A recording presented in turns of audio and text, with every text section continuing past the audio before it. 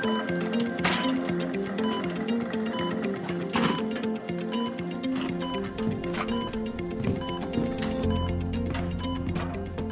right, everyone, let's call a timeout. This podcast is proudly sponsored by MIPS, the indemnity partner of 4 out of 5 healthcare students. It's free to become a student member. For more information regarding MIPS student membership, please visit qr.mips.com.au.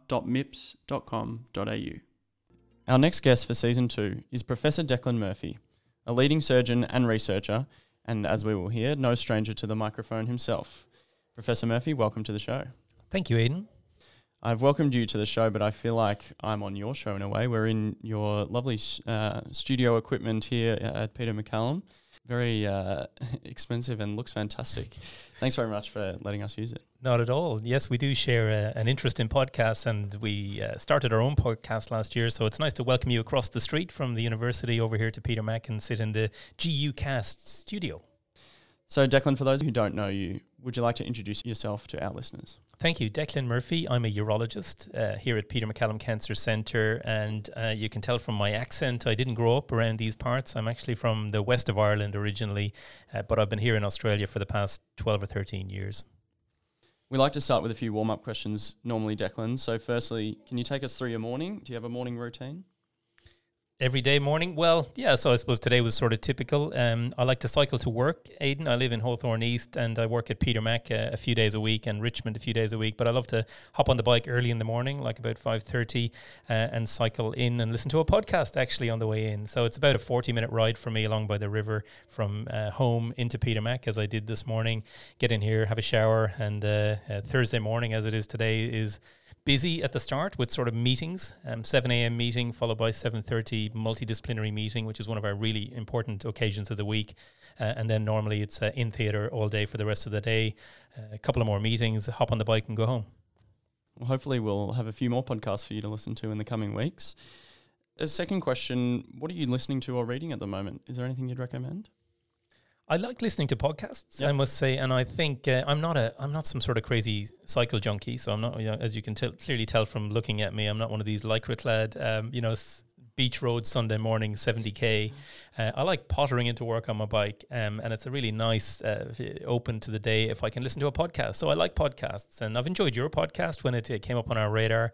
I listened to a couple of your podcasts, Kate Drummond and Janelle Brennan. Really enjoyed listening to those female surgeons actually.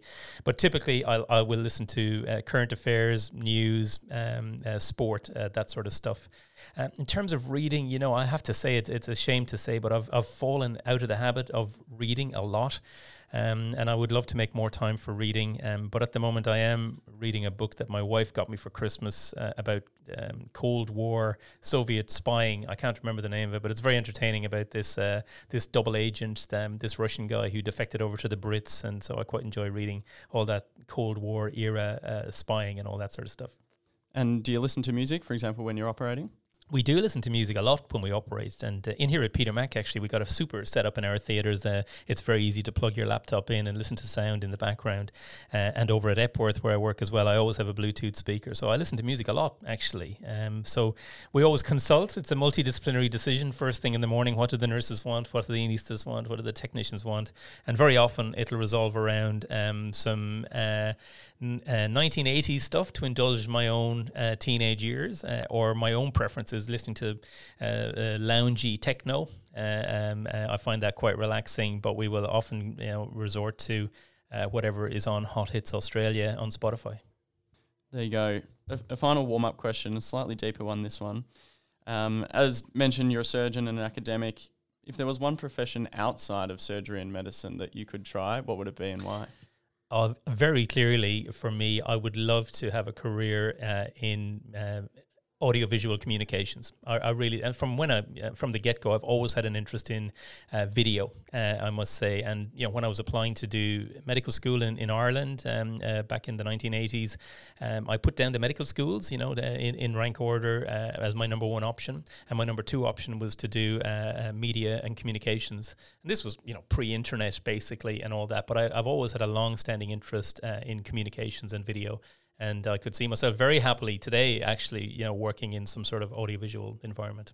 Well, you're definitely very comfortable in the studio. I can see you've married the two roles of surgeon and kind of media very well that I can see. You mentioned your background growing up in Ireland.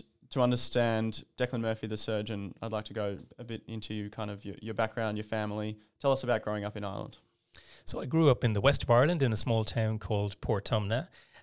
So this is a small town of 1,000 odd people, and my dad was the local GP. And so growing up in that house was amazing, really, when I reflect back on it, because the very typical practice in that time was the GP surgery in your house. So that was it. My dad had a waiting room and a consulting room down one end of the house, and pretty much 7 days a week there'd be patients coming up and ringing the doorbell. And so I grew up in a general practice environment in the west of Ireland. So of course, that did influence your interest, didn't it? And I must say from the get-go, I did really admire him as a doctor. My dad, who's still with us, he's in an aged care home in the west of Ireland. And I also really admired my mother because she was a key part of that practice. She wasn't just running the house with me and my three siblings, but she was also the practice manager, the practice receptionist, the practice nurse, the locum doctor, effectively at times, because that's what it's like when you run a small country practice in your house. And so the phone's always ringing and she's triaging patients and this, that, the other, without formal medical qualifications, but with great life qualifications to do that job. So that was a lovely environment to grow up in. I learned a lot about people by having so many people coming and going from the house all the time. And I did become very inspired to want to study medicine because I recognized that the GP, the town GP, was a very respected figure. He worked very, very hard. But he was a very respected figure, and I understood that a career in medicine would be a very privileged thing to do because us doctors still are to this day usually very well respected in society, and I thought that's a very worthy thing to aspire to, and that's what I suppose set me on the track to wanting to study medicine. Did you have any seminal experiences in that GP practice, sitting in, watching your father do procedures or particular patients that you remember at all? Not so much sitting in doing procedures, but a big part of a small country practice like that was doing house calls. And from when I was a very, very young age, my father would be heading out after his surgery to go and see 4 or 5 patients who couldn't come in, so I would head off with him and sit in the seat. This is from when I'm like 4 or 5 years of age. And these are some of my earliest memories, is going on the house calls with my father and all the great adventures, driving out into boggy areas, dogs chasing you, the car getting stuck in the bog, etc., etc. And being invited into the house because people, oh, your son is with you, Dr. Murphy, and being brought in for some fresh tea and scones and all that, and some kind of remarkable country houses you would get to visit. So that was certainly, and that probably doesn't happen quite to the same extent nowadays, but it was very much an important part of the practice he had to provide for his patients, was going out on house calls. And look, I think that was burdensome, of course, because that was almost relentless. You're working all the time in the surgery, and then there's always a list of 5 or 6 patients. Oh, can the doctor call out to see me? And he might have been out there twice already that week, and so I think he did find that stressful. And whilst it was fun, it was good fun doing that, and with my dad, it also, that combined with seeing what a country practice was like, made me think I didn't think I wanted to do that. So whilst I thought it was a very worthy career, I thought to myself, gee, that's pretty tough going, full on, always on call. And I thought, whilst medicine was attractive to me, I thought I don't want to be a single person country GP in the west of Ireland, because I thought it was just very, very, very stressful. I think nonetheless, though, it's interesting that, medicine and surgery in Melbourne in this decade compared to being a GP in a country town in Ireland many decades ago, there's still like the relentless nature, the hard work that's necessary, and the relationship with patients, which it sounded like your dad had at the time. Yeah, and my sister Sinead went on to become a GP, my younger sister, in Galway, which is a larger city close to where I grew up. And so a different style of practice, a city practice, but nonetheless, some of the relentless pressures that GPs have. And so it's one of my long-standing observations is how much the role of primary care physicians all around the world is essential, and generally speaking, how under-resourced primary care is around the world. And here in Australia, of course, totally different, but I do see some parallels in some of the far regional towns, you know, where they're so distant from other cities that have big hospitals nearby, and you see the huge reliance they have on local primary care and nursing services, and we often hear these stories that, you know, the GP has left, he's leaving we can't get somebody else to fill. They just find the role so difficult, and I can see in that those busy country practices in Australia some parallels with small town practices in the west of Ireland, where of course we don't have the same tyranny of distance between that small practice and a regional hospital, which might only be 20 or 30 kilometres away. But you see very similar pressures and very similar, I suppose, disincentives for a young GP, for he or she to set up their practice and maybe start a young family. Nonetheless, on the other hand, it can be extremely rewarding. You see such a breadth of practice, you live in a beautiful part of the world and so on. But I think you cannot support that sort of practice enough. You know, the more we can encourage people to do that, the better it will be for that community. You mentioned your sister Sinead is a GP in Galway. Did your other siblings go into medicine as well? Were you guys quite close growing up? Yes, small family, close growing up. I've got two other brothers. I was the eldest in the family. Next down the ladder, Brian is a physiotherapist in the west of Ireland, and he still works in the same town as my sister. So he's certainly had an interest in healthcare and sport, I think, all his life, as sporty people often do gravitate towards those sorts of practices. So he's a very good physio in the west of Ireland. And my kid brother, my youngest brother, who's 10 years younger than me, Shane, works in the pharmaceutical industry. He works for Novartis in an oncology practice. So we actually cross paths a little bit here and there in our oncology fields. He doesn't work in GU as I do, but we have frequent conversations about disease areas he's interested in, like melanoma, for example. He looks after a lot of melanoma disease areas. And of course, here at Peter Mac, we're gigantic melanoma people. So some of our key opinion leaders here pop up on his radar. You mentioned the early exposure to medicine really sparking an interest for you growing up as a child. Throughout your schooling years, what else were you interested in and what else did you do? I wasn't particularly sporty, but growing up in the west of Ireland, we all played traditional Irish sports like hurling and Gaelic football, but rugby was probably the sport that I remain most interested in. The school I went to was a small boarding school, Cistercian College, Roscrea, and that was did hurling and Gaelic, but it was also a small, really subsequently quite successful rugby school. So I still love rugby union. I was never terribly good at it, but it's my favourite sport, I would say. And so it's a bit weird, you know, it's such a big sport in Ireland and in the UK, where I actually spent most of my training years, that I sometimes feel a bit isolated down here because it's really a minority interest here in Victoria. But rugby was certainly something we all enjoyed, and through university years, you know, going to rugby matches, rugby tours, etc., was my main interest. I still retain actually watching rugby and keeping up to date. So Ireland plays Australia in a test match. Are you still wearing the green and white? Yeah, so I have a kind of a various tiers of support that I can provide to various rugby teams, Aidan. Ireland always gets the number one tick when there's a match on, but my wife is English, and so I have an English rugby jersey in case of emergencies. I clearly have an Australian rugby jersey. We got married in South Africa. I have a South African rugby jersey. I've drawn the line at New Zealand. I don't have a New Zealand rugby jersey, although I have lots of great friends who I work with who are Kiwis. But I love watching rugby. And I got to the Rugby World Cup last year, one of the last big trips we did before the pandemic. And I brought all those jerseys with me in case of emergency. Fantastic. Everyone loves beating the All Blacks, don't they? Yeah, it's a very, very, very rare occasion in an Irish jersey. So throughout your schooling years, it sounds like medicine was always on your radar, and it was something that you were heading towards. Throughout your high school years and thinking about applying towards medicine in university, did you waver from that path? No, I have to say, as the years went on, I had a focus on doing well enough academically that I could get into medicine, because like here, like in most countries, medicine's quite a competitive entry process. So I was focused on it the whole way through, never really wavered. But when the time came, sort of year 12, when you have to make those choices about what you want to do, I did have also a very clear vision that if I didn't get into medicine, I was going to do some sort of communications, media qualification. So I didn't want to, do dentistry or science or veterinary medicine, things that other people, aspiring doctors, might have thought. I had a very clear thing. That if I didn't get into that, no problem. And I think I would have been happy either way, to be honest with you. So tell us about the experience of going to medical school and going through the application process. Did you stay in Ireland for that?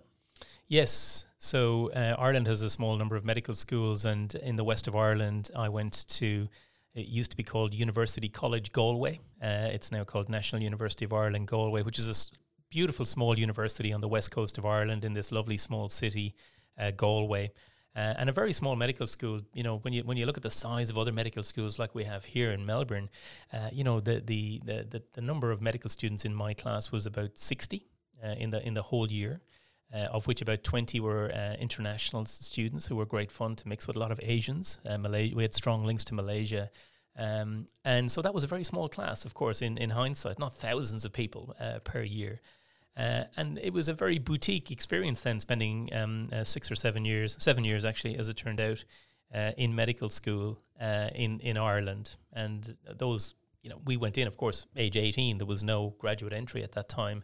So you're learning all about life for the first 2 or 3 years before doing it. But it was a super experience. I really enjoyed the university experience, doing medicine in the west of Ireland. It was really good fun. College was fun, but it did take me 7 years to get through medicine.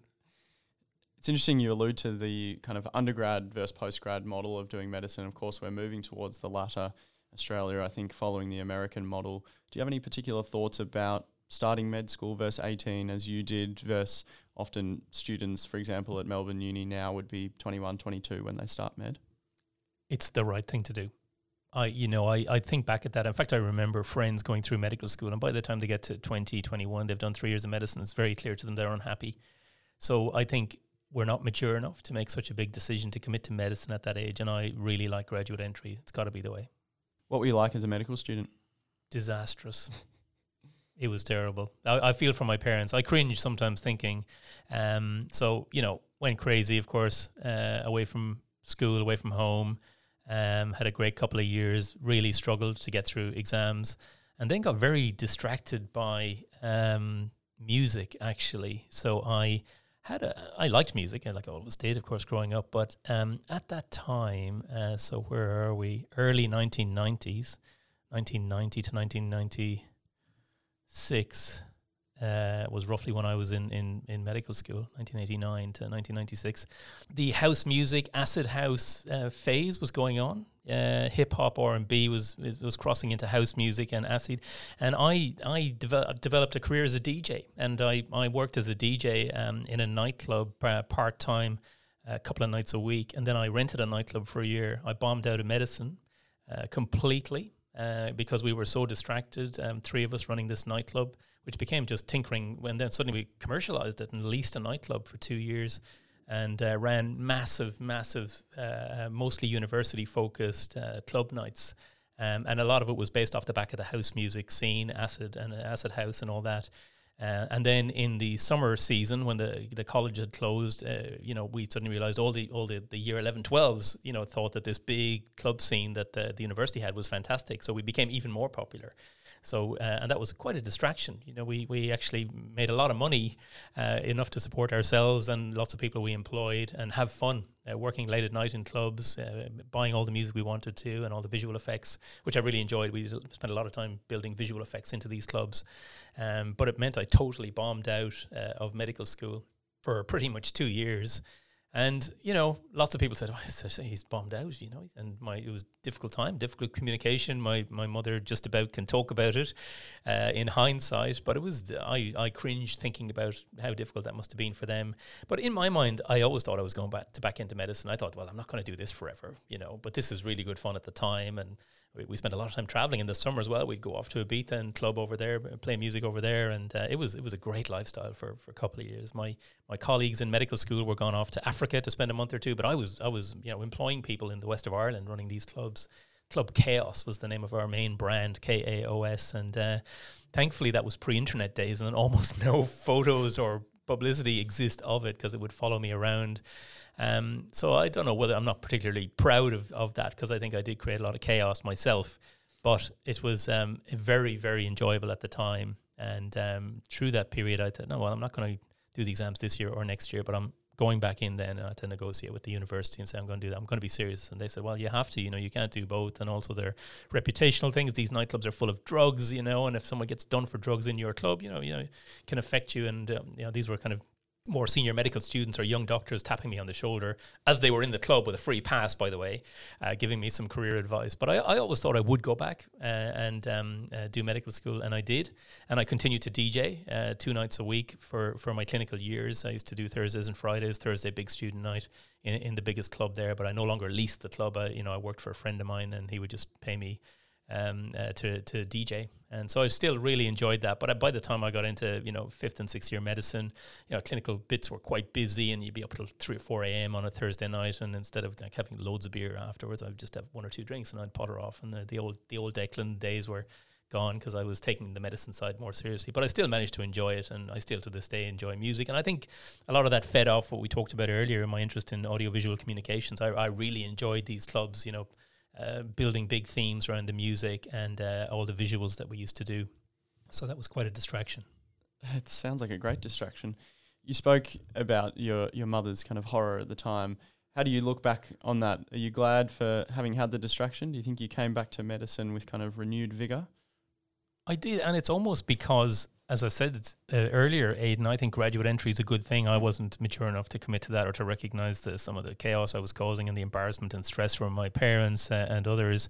And I suspect if I had done graduate entry, there's no way I would have been on the same path. So I cringe, to be honest, thinking about that. But I think my parents have forgiven a lot of it, and it comes up in jokes and family reflections and stuff. And as I'm actually grateful for the lack of a lot of documentation of it back in the early mid 1990s when all that was happening. But still people come up to you and say, oh, gee, Declan, you remember me from the DJ days, and you used to employ us to give out flyers and work in your bar and all that. And I smile, and I still have a little cringe thinking I feel sorry for my parents, but seemed to all work out okay in the end. Slightly more philosophical question about that now. You mentioned kind of bombing out of medical school, as you said, and as a generalization in medicine, I think, especially with medical students, the F word, failure, is a huge taboo topic, and no one wants to fail. Generally, all medical students have done really well through school and maybe through their undergrad. I'm sure you didn't see it as a failure yourself at the time, but do you think that's something that should be slightly more normalised? Do you think we, in fact, learn more from our failures than we do our successes? I'm almost shocked at the high levels of students we see because I examine at the University of Melbourne the clinical school exams every year, and I'm almost shocked at the ridiculously high level of consistent answers I see coming through. These very focused, very well researched, almost super researched. How do they have this so exactly right? There's actually a very narrow range, but the range is very high range of excellence. And certainly in my days, there was a lot more variability, a lot more people failing and struggling by, and then a few high achievers at the top. So what does that tell us? I think it means that if you have a graduate entry model, the people who go in and do medicine are very, very serious about it. So I think that's probably good, because I think they're happy. They're not going to have that immaturity that I think I had and others in my generation had, and a bit all over the place. And I think you are much more focused, so therefore probably you're happier. But it does mean there's less variability, less failure, I suspect. I certainly see less failure. I see very, very, very high levels of excellence and a narrow range up there. And that's probably okay. It might be a bit boring. It might be, but it's probably okay. It is serious business, deciding to do medicine, expensive business, and it's probably okay. So if we have high levels of academic excellence, it means probably we have people who are enjoying what they're doing. They're studying very hard, and they will turn out to be good doctors and have a good career. But I think it's important to fail along the way in life, but whether, you can do failure in other ways. You can fail at sports. You can fail in relationships. You can fail in all sorts of ways. Failure in life is, character building in many senses. I don't think we should be afraid of failure. We learn from failure. Lifelong learning is one of our big themes in a career in medicine. One of the most important things I talk about as I'm kind of mid-career now is lifelong learning. But I think that includes failures, learning from failures and understanding, reflecting on it and thinking, okay, how can we go forward from here? But I see less of it in the academic side in medicine. I just see high levels of achievement, I must say, and it's probably the graduate entry model and serious people being very focused on what they do. And So going forward, as you did, you graduated in 1996. I believe you spent your early years as a junior doctor remaining in Ireland. Tell us about that and working in the Irish healthcare system. Yes, so intern year, resident type year, we did 6 months surgery, 6 months medicine, and gee, it was grueling. That was back in the days of full on call all the time, 140, 130 hours a day, and especially my medical internship. I was in a small regional hospital, a place called Mullingar, a tiny little hospital, like 2 physicians, 2 surgeons, sort of thing, and you're on call every second night, and you're on for the whole hospital. You're seeing myocardial infarctions and all stuff. I felt very unprepared for. I think that level of exposure as a junior doctor was not character building for me. It did help me understand that I did want to do surgery, mind you. I thought I had more aptitude for that, and we can talk about that. But it was pretty grueling. I didn't enjoy that first year when I had to do some medicine. But then I became focused on a career in surgery. So the positions I had were surgical positions or working towards surgical positions. I found that more enjoyable, but still the hours we were working were terrible. We were well paid, so there was some compensation for it because they'd sorted out some contracts. So if you did work 120, 130 hours, you were getting well paid actually, but it was still pretty grueling. A fair bit of burnout, I think, in people when they do that for a few years. But I did enjoy it, and it made me think, yes, I want to do a career in surgery. So I did my basic surgical training, which was a 2-year training program, and everybody did that. You had to compete to get into basic surgical training. And then within that, you decided what higher surgical training you wanted to do. And I did really enjoy many elements of basic surgical training. And I suppose that's what eventually pointed me towards applying for a career in urology by doing higher training in urology. You mentioned, just going back to your early year as an intern, the nature of grueling hard work, lots of hours being character building. And obviously it's a balance between building character and, as you say, going too far and burning out. Do you think we've got the balance right in Melbourne in 2021? I'm not sure exactly. I can tell you, I don't think the balance was right then because, the burnout's one thing, but I also think there was a lack of clinical supervision as well. I think the junior doctor workforce, certainly in the west of Ireland back in the 1990s, were extremely clinically naive and under-supported, working in smaller hospitals. It was, it really was. I think that is a bad thing to have that level of exposure for patients and for society, and of course burnout as well. But it wasn't a good model, I don't think.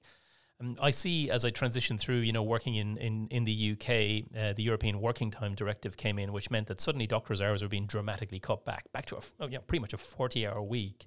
So this was the other extreme then, and this was coming into law saying, well, you can only work 40 hours. Including on call. So and then people get used to that and think, well, okay, it's Thursday lunchtime. I've got to leave, and then, well, you can do some surgery this afternoon. There's a very nice operating list for your. Oh yeah, but thanks, but I've finished. So culturally, there was changes in the very short working time, which I believe are problematic as well. So must be a balance in between, especially for craft-based disciplines like surgery, where you do literally need to have hours on the job, I think, to develop that sort of clinical experience. Here in Melbourne, do we have the balance right? What's your feedback on it? In my team here at Peter Mac, I think we probably do. It's not the typical hospital though. We don't have an emergency department. Yes, we have patients in the hospital. We have phone calls. We have on call, but it's not as grueling as it is in an acute general hospital. So I have to say to you, I don't have a good handle on whether the balance is right. I think it's probably close to right. I've listened to, when Kate Drummond talked on this podcast about it, massive busy service like neurosurgery here. They clearly work very hard. She did in her training, but it's probably about right. I don't think it's undercooked, which was my fear in the UK, that people were going to be catapulted out as surgeons with really, not enough exposure to the practice of surgery. Yeah, I guess from my perspective and from the perspective of a lot of our listeners who are medical students and junior doctors, it's hard to know, and really the reputation often precedes a lot of the training programs, and maybe the reputation is worse than the actuality. So it's interesting to hear that perspective from you, particularly at Peter Mac, which, as you say, is a very different hospital to most. I think if people are out there listening are interested in a career in surgery, it is really important to, you're going to be focused and think, I'm going to be happy in that. But you have to commit to hard work, even nowadays. Us old surgeons, as you have on this podcast, talking about the old days, and some of that was bad, as I mentioned, being maybe under-supervised and so on. But that you still require a very significant amount of clinical exposure to be a competent and confident consultant surgeon. So people who are interested in it, it really does require a significant amount of commitment, time commitment, and clinical exposure to say, I will therefore be a competent and confident, that means a happy consultant surgeon. So there's no shortcuts, I don't think, in it. It is very important to have that in your mind, that's going to take some time. And, one of our biggest missions that we're on is promoting women in surgery. And, that comment I just made to you can be difficult to reconcile with a young woman who's finished medical school, very capable, wants a career in surgery, but also wants to have children now. And therefore, flexible training would be essential for her to be able to achieve those goals. And this is one of the most important things that we are trying to achieve. One of the biggest challenges we have is to make sure that we can accommodate that sort of ambition in our workforce. We have to be able to attract, support women in surgery, including during their training, which is often during their family years as well. And that's one of the things that was virtually impossible when I was training. But I think there are cultural shifts that are enabling it.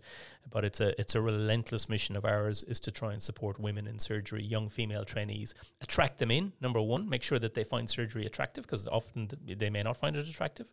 And number two, when we bring them in, make sure that we can support them in every aspect of their growth as a person and as a surgeon. And we can't do enough of that. Big mission of mine. Do you think that sort of change has to come from the top in terms of direction and complete cultural shift? Of course. Yep. It totally does, because it's very cultural. And it's great to have female icons, female surgeon, because this is a surgical podcast, to have female icons we can look to, mentors we can look to, like you've had on this program. But it is equally important to have male icons in this field to say, we also are extremely, we want to do this, not just, we'll put up with it or whatever. We have to actually lead on it as well and create environments, create cultures where young female trainees are attracted into surgery, number one, and number two, that they have an enjoyable, fulfilling experience, which means they're going to develop that competence and confidence as a surgeon. But also, of course, because they may want to have kids during that time, get married. We have to be able to build that in. So, less than full-time training, as we call it, LTFT, is a thing that comes up in a lot of social media discussions. Do you support LT? Of course we do. If you come to us and you are an ambitious young surgeon and this is your plan and blah, blah, blah, you've got a 5-year plan laid out, but it will include less than full-time or flexible training, no problem. We are open to this conversation, and we love attracting in young female trainees into this building for that reason. We want to create that culture and show it in the sort of people we bring in here. And that's just a relentless mission of mine. I literally lie awake at night thinking, are we doing enough to make our specialty attractive for young female surgeons? That's really interesting to hear. And as you say, it's especially great to hear not only from the female surgeons who will be so directly impacted, but also from the male surgeons who can be really powerful champions of change. You discussed before the craft of honing surgery and doing your basic training in Ireland. What was it that attracted you to surgery itself and made you enjoy it or good at it? So there was a general surgeon called John Flynn, who was a great friend of my dad's. And John worked in a nearby town to ours called Ballinasloe. It's a small town in the west of Ireland. It was about 30 kilometres from my town. So it was the local hospital, 2 surgeons, 2 physicians, small emergency department.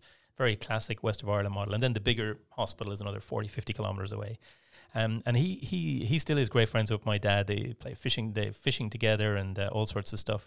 And when I was doing student electives in my early clinical years, John had said to my father, Declan, if during the summer he wants to come and spend a few weeks with me in the hospital, he's very welcome, because it was one of the regional sites for the medical school anyway. So I decided to do an extra elective, and I would drive over to John's hospital and spend a couple of weeks with him. And this was very transformative. So this is a small hospital, 2 operating theatres, and his operating list was typically, excise some lesion, do a right hemicolectomy, a laparoscopic gallbladder procedure, a blind ureteric stone extraction, a TURP, a blah, blah, blah. Everything. He had only recently stopped doing fractured neck of femurs, So he was a classic old dyed-in-the-wool general surgeon. And I found I couldn't get enough of this, sitting in the little coffee room with him and what next patient is. He was the most interesting man anyway, John Flynn. And I found that very inspiring. But it was also my first real exposure to going into the operating. I've been in operating theatres, but being shepherded in, I was the only medical student, and, small theatres, everybody knew everyone. And who's this? Oh, this is Dr. Murphy's son from Portumna, because they looked after all his patients. And they gave me this incredibly intense personal exposure to surgery, which I found very inspiring. I used to drive home in the evenings, mesmerized by what they were doing, and also saw laparoscopic surgery for the first time. This was back in the 1990s. He just started doing laparoscopic gallbladder surgery. And so I love the surgical environment. I love the start of the case, the end of the case, the chat in between the case. I love the post-op round. I love the pre-op round, marking the varicose veins, whatever it was.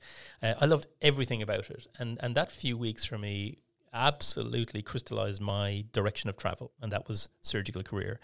And I must say, every other moment after that I spent on a medical ward or on the obstetric ward or on the psychiatry ward became incredibly tedious for me. I just realized that I could never sit there at the end of the bed with a professor of neurology pondering. I couldn't do it. I couldn't, and then go on to spend another hour with the next patient. I was fidgeting. So that's okay. I think we all find that. And you can see that. You can see people, and that's what's lovely about medicine. You're going to find these niches. You're going to say, well, pathology, I love pathology, or radiology. You find your feet, spend those few years enjoying those electives, listening to the people around of you. But you can be very, very, very influenced by those sorts of people that you meet. So I'm very aware of that. I'm very aware of that he influenced me. And there have been a couple of other key influencers in the following few years that pushed me towards urology as well. So I think that's another theme for us, is to recognize that the people who are around us, whether they are medical students or young trainees or international fellows coming over in their early part of their careers, can be very, very influenced by what they see and what they hear and what they experience by coming to a firm like ours, because it's been very career defining for me as well. So John Flynn, John is still well and alive in the west of Ireland, only kind of recently retired, still does some examining in his 80s, but he really pushed me on that career. He inspired me effortlessly to say, right, this surgical theatre environment is going to be for you. So tell us about following that path and eventually travelling to the UK, I believe, for your urological training, and particularly with those couple of mentors that you've just mentioned as well. So urology training was quite competitive in Ireland. Typically, they would only accept one person or sometimes 0 people onto the urology training program. And it was called the numbered system. So each training position had a number. We were part of the UK and Ireland system.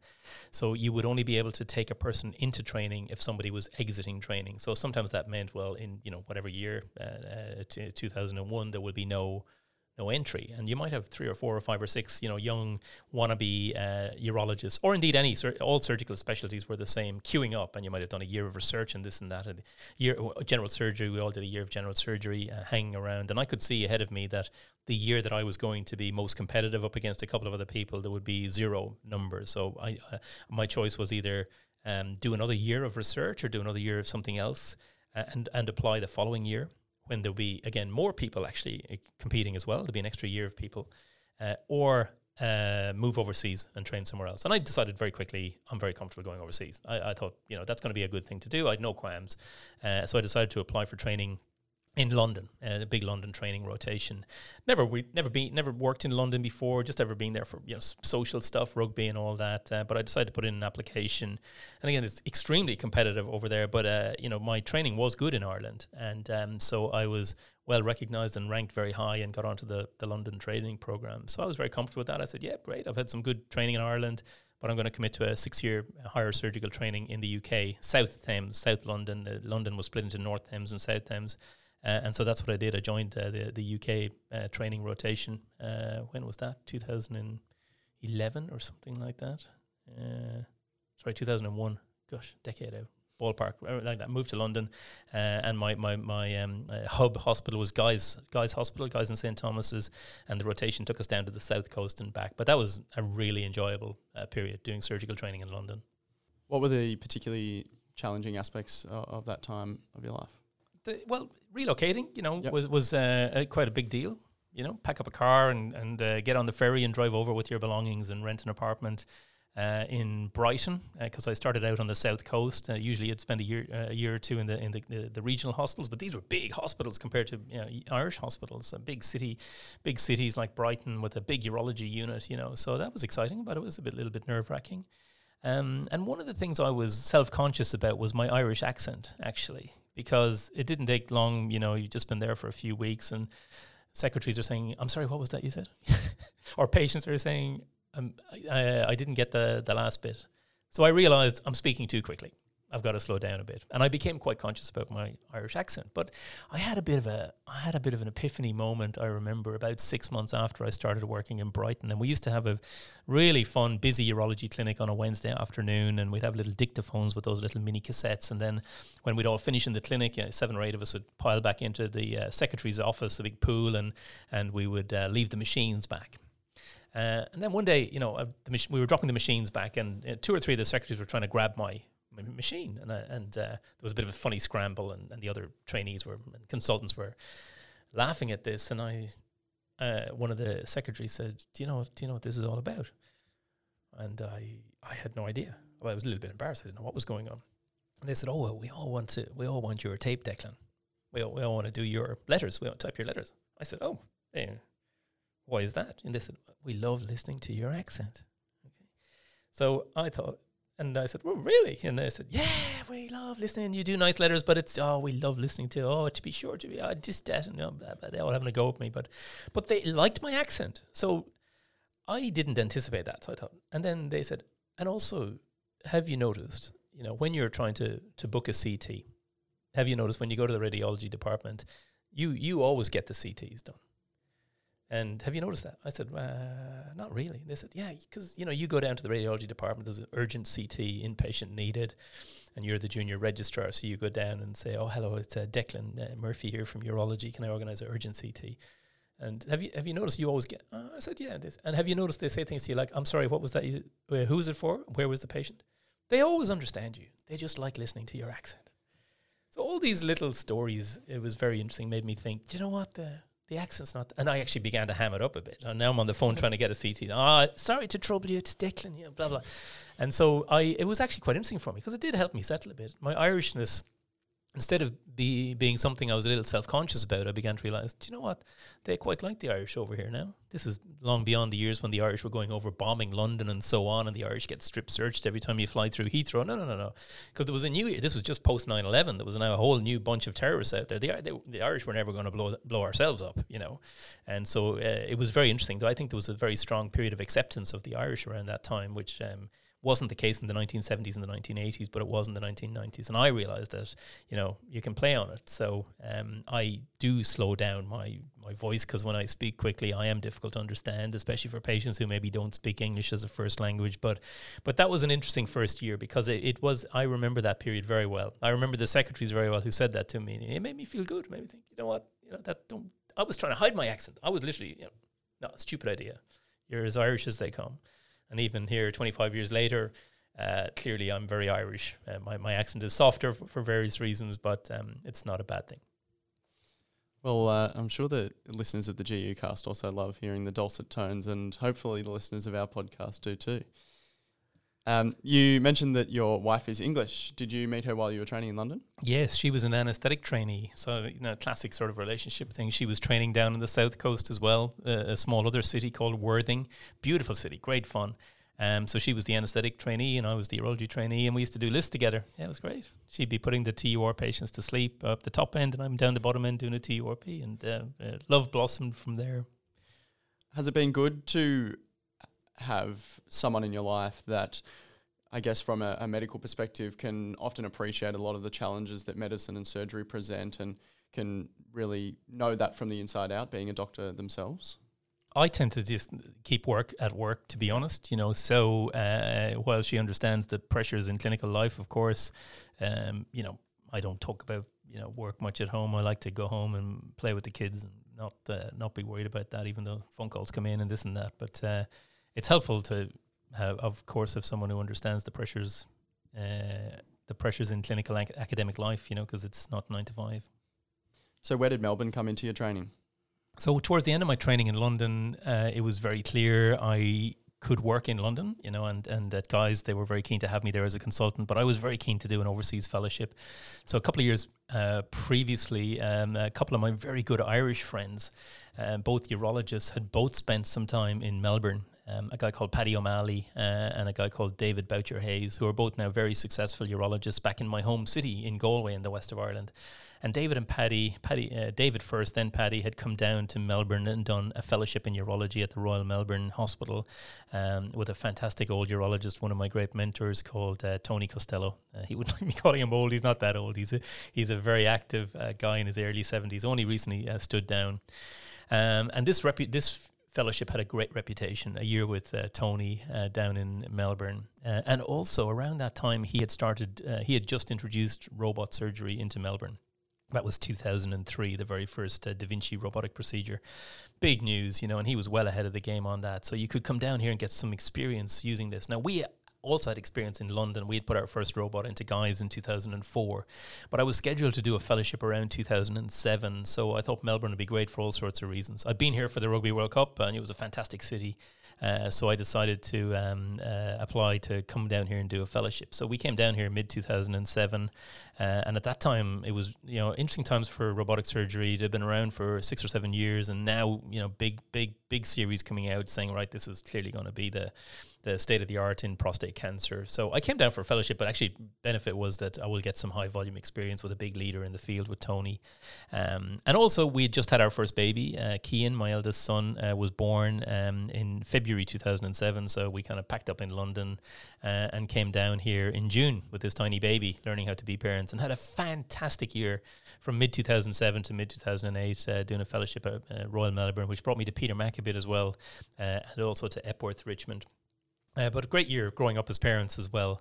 Now, and we had a clear path, though. Even though it was fun being here, Lisa was continuing her anaesthetic training in London, and I had a consultant job lined up at Guy's. They were very keen to have me back. So we clearly were going to go back and wave goodbye to everyone. And that was clearly the plan. But it was interesting. That was also around the time of the global financial crisis that actually happened while we were here, the banks collapsing and all that. So when we went back to London, it was full on recession actually just kicking in. And it was kind of difficult times, plus terrorism, which kind of never went away. But, London bus bombings, tube bombings, it was a tense time in Europe around that time. So we weren't unsettled. We had settled back in. I got this consultant job, but Australia was calling, and Peter Mac especially had decided it was going to invest in a robotic surgery program. And Tony had found some donors, as he often does, who said, okay, this seems to be popping up in the private system. What about the public system? And then Tony convinced 3 very, very good philanthropists who had some background in prostate cancer to tip in the money to set up a robot program at Peter Mac, but they needed somebody to drive it. So that's when the phone calls came to say, we've got the money, we're going to start a robot program at Peter Mac. We would like you to come and run that because you're academic and you can do this surgery. And it was, of course, very nice to be asked, but that wasn't really the plan. I always thought, well, I'm going to work in London in a big London hospital, and my wife's from London, and she's a big Chelsea supporter. She said, I don't care where we live as long as I can get to Stamford Bridge every second weekend. So that was always the plan. But, between the global financial crisis, general mood in London, terrorism, and meanwhile, Australia, no recession, no terrorism. It was something we thought about, but I really hadn't committed until I got an email again to say, not just are we putting a robot in there, but the Victorian government and Peter Mac have announced that they're going to build a $1.1 billion cancer centre in Parkville. And I remember that was May 2009. So I'd been back in the UK for almost a year, and I was due to be in the US at a meeting later that month when I'd be bumping into all the usual Australians, Tony and everybody, and they'd forward me this press release saying, and at the time you couldn't get money for anything in London, financial crisis. They said, we're going to invest 1.1 billion in a brand new cancer centre. This beautiful, and so that eased my concerns, because I thought, well, Peter Mac, it's a small hospital. There's almost no prostate cancer. There's almost no prostate cancer surgery. You'd be going in there from scratch trying to build an enormous program. But I thought, $1 billion cancer centre, all the valuable research could be expanded more into prostate cancer. And so that tipped me over, and I said, yep, I'll come back down. So that was the plan. Came back January 2010. I'm definitely interested to hear more about the work that you're doing at the moment, and definitely in terms of robotic surgery as well. But I did want to ask, you've worked now in 3 healthcare systems, the Irish, the British and the Australian. How do they compare to each other, and what have you learnt from those different experiences and different systems? Nowhere is perfect. Everywhere is challenges. You can see good in some and bad in some. If you could pick them all out and kick out the bad bits, you could create a great system, but it's an enormous challenge doing that. But, some reflections I have, UK has pretty much universal healthcare. The NHS is really a great system, but it's very expensive. And now it's difficult. The population's aging. They've had a lot of cutbacks, and they've set some very high standards that will be difficult to maintain, I believe, in coming years. But nonetheless, it is a super system, really good, universal healthcare. Ireland and Australia has universal healthcare, but also a large private health system. And I think that's a good model. I actually think it does take the pressure off, because it's so difficult to provide extremely high healthcare across the whole domain just out of government purse, And so I think some sort of private health insurance or some sort of employer support for people does take the pressure off a bit. And I can tell you, I think the system in Australia is fantastic. It's a lot better than it is in Ireland, especially in primary healthcare, where I see my sister working. She has enormous difficulty referring a patient for simple investigations like an ultrasound. You pretty much have to go into the hospital clinic. It takes a year to get in there, etc. Whereas here, GPs are very enabled to be able to organise a lot of investigations to allow them to make a diagnosis, to do a lot of triage, and then refer on if they need help. And I think access to very high-quality imaging in primary healthcare and high-quality pathology is a big enabler. And it's one of the really, really, really good things about the Australian system, actually. But the way we work, we tend to work as surgeons here. We tend to work part-time public, part-time private, because most surgery is in private. In fact, vast majority of prostate cancer, I'm a full-time prostate cancer specialist, is in private. 75% of all prostate cancer surgeries are in private. So if your interest is in prostate cancer, your expertise is in prostate cancer, your research interests are there, well, then it's pretty much essential that you have some presence in the private health system, because that's where the vast majority of the patients are. But I really enjoy working across both systems. I think it's a very fulfilling career, and we enjoy being able to bring patients in and out of Petermac, even if they want to have their surgery at Epworth. I really enjoy bringing them through here for imaging or trials, or back in here for more systemic treatment and so on. And it's certainly very enjoyable professionally to have a public practice and also a private practice. You've mentioned your specialisation in prostate cancer and particularly your work in robotic surgery. Is robotic surgery the future that everyone seems to be talking it up to be? Is it the future not only of urology but of many or all surgical specialties? It definitely is, for any surgical specialties that are remotely complex. I think that's very clear. So laparoscopic surgery, of course, is fantastic, but as we become more and more ambitious and want to do more and more complex procedures in a minimally invasive fashion, there are limitations. And really talented surgeons who work very hard can do amazing things with straight sticks, as we call them. But if you want to do a lot of reconstructive surgery, suturing, which is a really wristed movement, actually, it's more difficult doing it with straight sticks. And I used to do a lot of laparoscopic surgery using straight sticks. I used to do a lot of prostatectomies, pyeloplasties, and so on, which require suturing skills. But let me tell you, being able to see in 3D, the two key advantages, we have incredible vision with these 3D systems, plus having wristed instruments that allow you to operate like really deep in the pelvis and do suturing is incredibly enabled by the robot. So it's just the way it is. So you take that into other disciplines then and say, well, what about doing rectal surgery or complex gynecology, complex endometriosis surgery? What about doing complex upper GI surgery? It certainly does. It's an enabler of doing more complex MIS, and also from a training point of view, it really there are some specific features about the Da Vinci robot, the main system we use, which makes surgical training safer and better. And that's, for example, having a dual console system, as we have here, meaning that we have got a second console, a whole extra console, many hundreds of thousands of dollars worth. So you've got a trainee looking at the same 3D view with the same controls, and you can flip the controls back and forth. You can draw on the screen and say, no, don't cut there. Let me show you this bit. I'll do this bit for you. You do that bit. Instead of being in open surgery and someone's actually cutting and you then fix it up, is incredible. Plus the virtual reality simulator that we have as well means people can spend hours and hours acquiring those skills outside the operating room and then come in and do them on a dual console. So the robot is a great enabler across the spectrum in prostate cancer, in all complex minimally invasive surgery. But it's expensive. So that's still a challenge. Having predominantly a monopoly provider has kept costs high. So we've had to be sensible about choosing which procedures we explore using the robot. But some things are just obviously done with a robot. And for us, like prostate cancer, most kidney cancers, most small kidney cancers and so on, we'll never go back from that. It's just a much better way to do surgery. And it's also much better for teaching this next generation of surgeons who are listening to this podcast. In terms of supporting your robotic surgery work, you're also a very keen academic, a world-leading researcher, and a professorial fellow here at Peter Mac. Tell us a little bit about how your research informs your clinical work, and for our medical students and junior doctors listening, would you say research is essential to their practice? Well, research is certainly essential to medical practice and medical progress, and that's no less true in surgery. Now, for individuals, there's some expectations to know something about research or to have an interest. And in fact, for example, in urology here in Australia, it's very competitive. So for people to be successful in applying to get into urology training, they have to boost their CV. That means you have to do research. So we don't like the fact that you have to do research. I prefer to have a model where people who were genuinely going to continue research careers, we could invest in them and get them a PhD and blah, blah, blah. But it's just the way it is. This market forces mean that your CV is going to be much better if you come into a research job for a couple of years, do a PhD, write a load of papers with us. But having said that, I have found being able to have a research career, an academic career, an incredibly fulfilling part of my professional career, my working career as a urologist.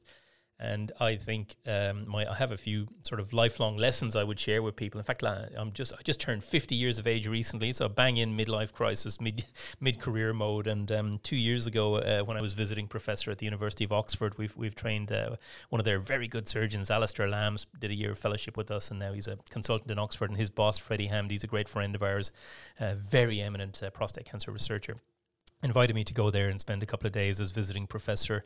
And I was asked to address their surgical grand rounds on the theme of avoiding obsolescence as a cancer surgeon. So I had this great opportunity to think about, what are my tips, halfway along the career. And look, one of the really important themes, and I shared this in my talk, was I went back to my surgical logbook when I was a surgical trainee in Ireland, when I was doing my 2-year basic surgical training that we spoke about, because I still have that logbook. And I took out a few grabs of the opening pages and the operations we used to do. And let me tell you, none of those operations happen anymore. Doing breast cancer surgery, as I did at that time, 6 months on an academic professorial breast cancer unit. You look at all these procedures that we were doing. This is back in the late 1990s, early 2000s. Those operations don't happen anymore. Mastectomy and axillary node clearance. No. Every single one of those patients, if they were diagnosed today, would be having a biopsy, targeted therapy, lumpectomy, radiotherapy, etc. Instead, we're doing all these mastectomies and axillary clearances. So you can take that in every single surgical discipline. So there's a very important theme there, which translates all across surgery, which is you must have lifelong learning as a fundamental part of the way you work. So whether that's research or academic or CPD or whatever, but understand that whatever you're doing at one particular moment in time is likely to be obsolete 10 years later or 15 years later or 20 years later. So this comes down to making decisions about fellowship training or subspecialist interests and so on. And that's one of our big themes here. We have a very successful fellowship training program, which, in other words, people who finish their surgical training want to spend a year before they come out as a consultant and do specialist training. And a lot of them will say, I want to do a robotic prostatectomy fellowship. You people do hundreds of these operations and you've got a great reputation. So I want to do robotic prostatectomy fellowship. So we don't do that, but there are lots of these fellowships. We do a GU oncology fellowship. So yes, you get to do lots of robotic surgery, robotic prostatectomy and partial nephrectomy. And that's a technical part of it. But we're providing a fellowship that gives you skills to be still relevant, to avoid obsolescence, as my talk said, 10 years from now. So what does that mean? It means that you're going to understand about prostate cancer. You'll understand about kidney cancer, about multidisciplinary management, about imaging, about patients, about patient-reported quality of life.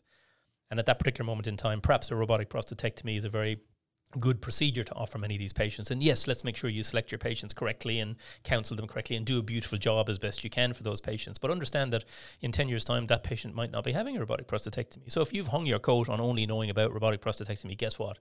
You're going to be obsolete. And our patients know that as well. We now have very high levels of health literacy all around the world, especially here in Australia. The patients who come to see us, most of our patients are second opinions, have already had a diagnosis of prostate cancer. And they've been given some advice, but they know they're going to go and do their own research. They're going to speak to people. They're going to do a lot of Googling, and they'll understand that it's good to go and speak to someone who's a full-time prostate cancer specialist, just to make sure that the decisions they make will be decisions that they will live comfortably with. So this, if you only know about robotic prostatectomy, then you're not going to have the ability to perhaps talk about the topics this patient's going to present to you, like, for example, subtleties in imaging and pathology and so on and so forth. Be able to answer questions. I've searched this paper, I've read this thing. Yeah.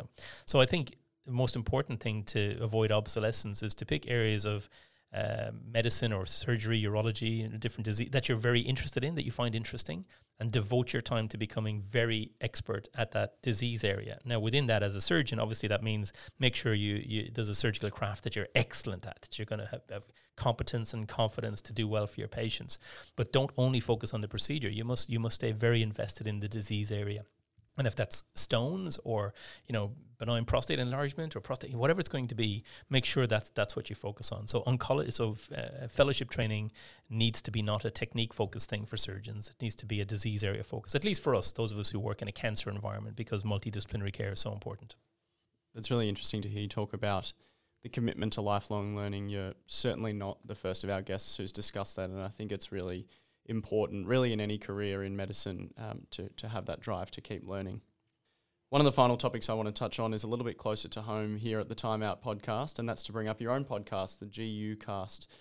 As I mentioned, we're in your lovely studio and using your beautiful equipment today.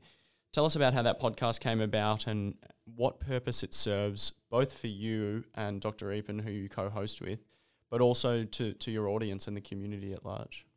So we have an interesting communication. I always have. It goes back to, as we chatted earlier, about my the alternate career I never had, working in media and communication. So I've always enjoyed having that interest, and it does deploy into the academic side of things, because then we won't just write a nice paper, we will make a nice video to go with it. And that was always the thing we did until social media came along, and then we became very early adopters of social media very early on, and realized that some platforms were going to be very useful actually as professionals. Other platforms are going to be useful just for family or social life. But Twitter in particular for us, 8-9 years ago, you could see was going to be a big tool for journalists, for news journalists, and also for journals and others. So I became quite involved with Twitter, and then I developed, I work with a lot of journals, and the BJUI, the British Journal of Urology International, recruited me as an associate editor to look after social media back in 2013 or thereabouts, when my old one of my great mentors, Prokhar Desgupta from Guy's, became editor-in-chief. So we recognized that this is going to be fun, and we're going to develop a strategy for a major journal in how we use these social media tools to disseminate content and also engage with readership. So we've enjoyed doing that, and enjoyed YouTube and blogging and ways in which we can communicate out professionally and with patients and so on over the past decade, I would say to you. And then in the past 2 years, it became very clear to me that while blogging was a very big platform, that's what everyone was talking about back in 2012-13, now podcasting is the big middle ground. It's the big place where this stuff is getting discussed. And I think when Spotify really invested in podcasting 2 years ago, that was because they could see the direction of travel. And why is that? We've talked about it on GUcast.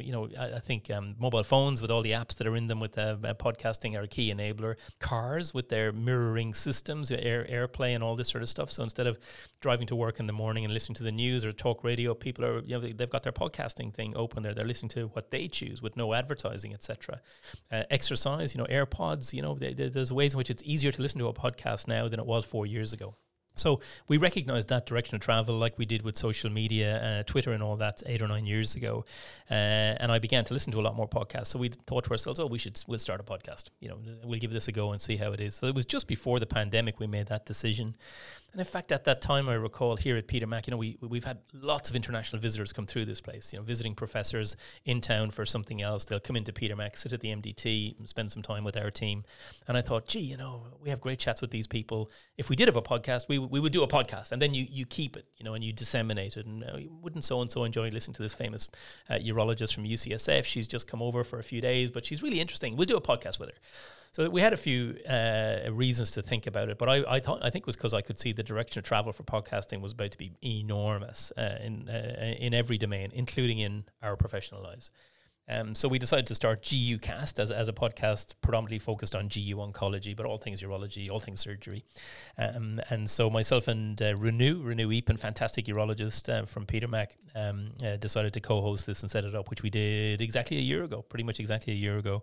And look, it's been great. We sort of said to ourselves, we'll commit to doing maybe one of these every 2 weeks, and the theme is generally geo-oncology or urology. But of course the pandemic hit and suddenly podcasting became even more of a focus, because now you can't go to meetings and people are struggling to catch up with stuff, and podcasting began booming, and we were just in the right spot. So now we've got many thousands of downloads every month, most of them from outside Australia, and great feedback, and it's been very enjoyable. We've pretty much taken January off for a break, but we're about to go back again. And instead of doing one every 2 weeks, we've on average been doing at least one a week, sometimes two a week. And it's been very enjoyable. It's been effortless. It's been fun. It's been a way of engaging with colleagues. We've had patients on the show. We showcase our research in it. And it's been really fun.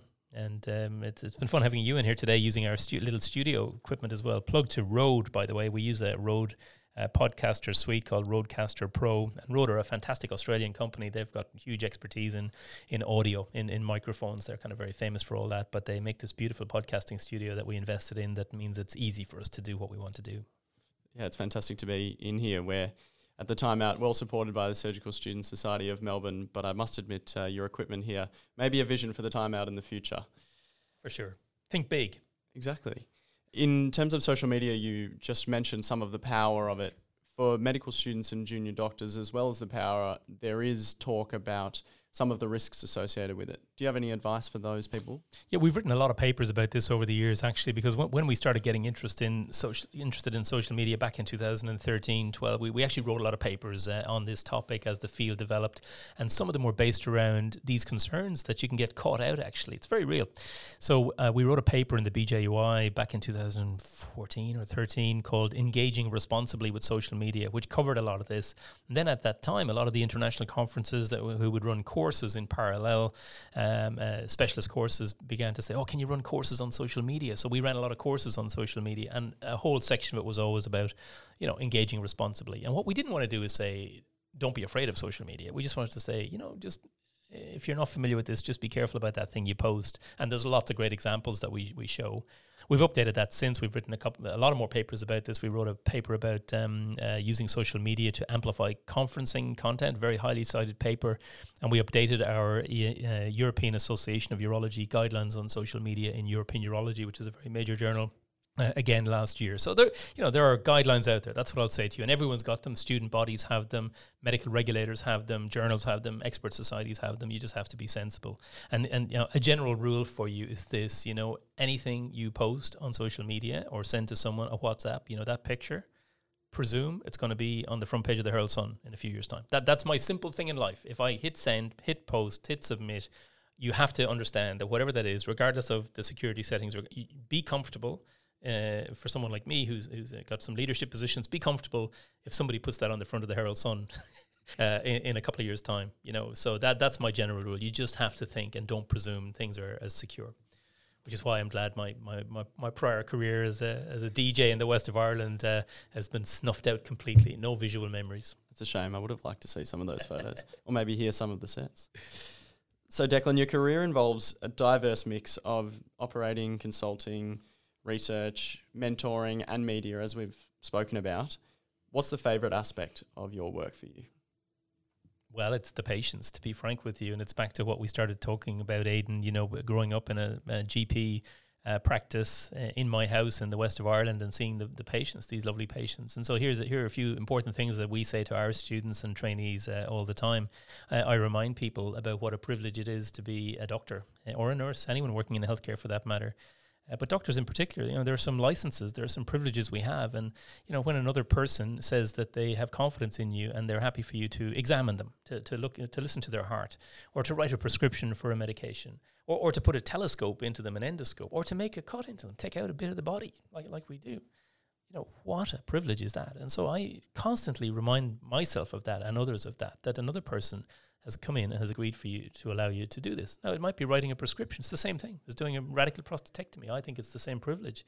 And so it's an incredibly important part of life is to reflect on that from time to time and say, I can't believe this person has trusted me with their care, which, by the way, comes with the burden of a patient who might have a complication that's going to keep you awake at night and worry about them. Thankfully, we have few complications in our practice, being high volume surgery, but we have them, you know, and these are the patients that you worry about the most, and who the privilege of that patient putting their trust in you, it gets tested to make sure you get them through that experience and so on. But that is the single most important thing, is the fact that a patient has trusted you to make recommendations about their care or administer treatment and so on. And till the day I retire from clinical practice, it's something that will never diminish for me, the importance of that relationship. I think that's a fantastic point to finish on, and a great lesson for all of our listeners, as you have given multiple times in today's chat. Thanks so much for your time, Declan. Really appreciate it, especially in such a busy schedule. It's been great to have you on the Time Out podcast. Pleasure. This episode of The Time Out was brought to you by Aidan, Ganisht, Chloe and Noreen. Don't forget to subscribe to The Time Out on Spotify and Apple Podcasts, and let us know on Facebook or Twitter if you're enjoying our interviews or have any ideas for the show at TTO Podcast. We'd like to thank our sponsors, Medical Indemnity Protection Society and the Department of Surgery at the University of Melbourne, for their ongoing support.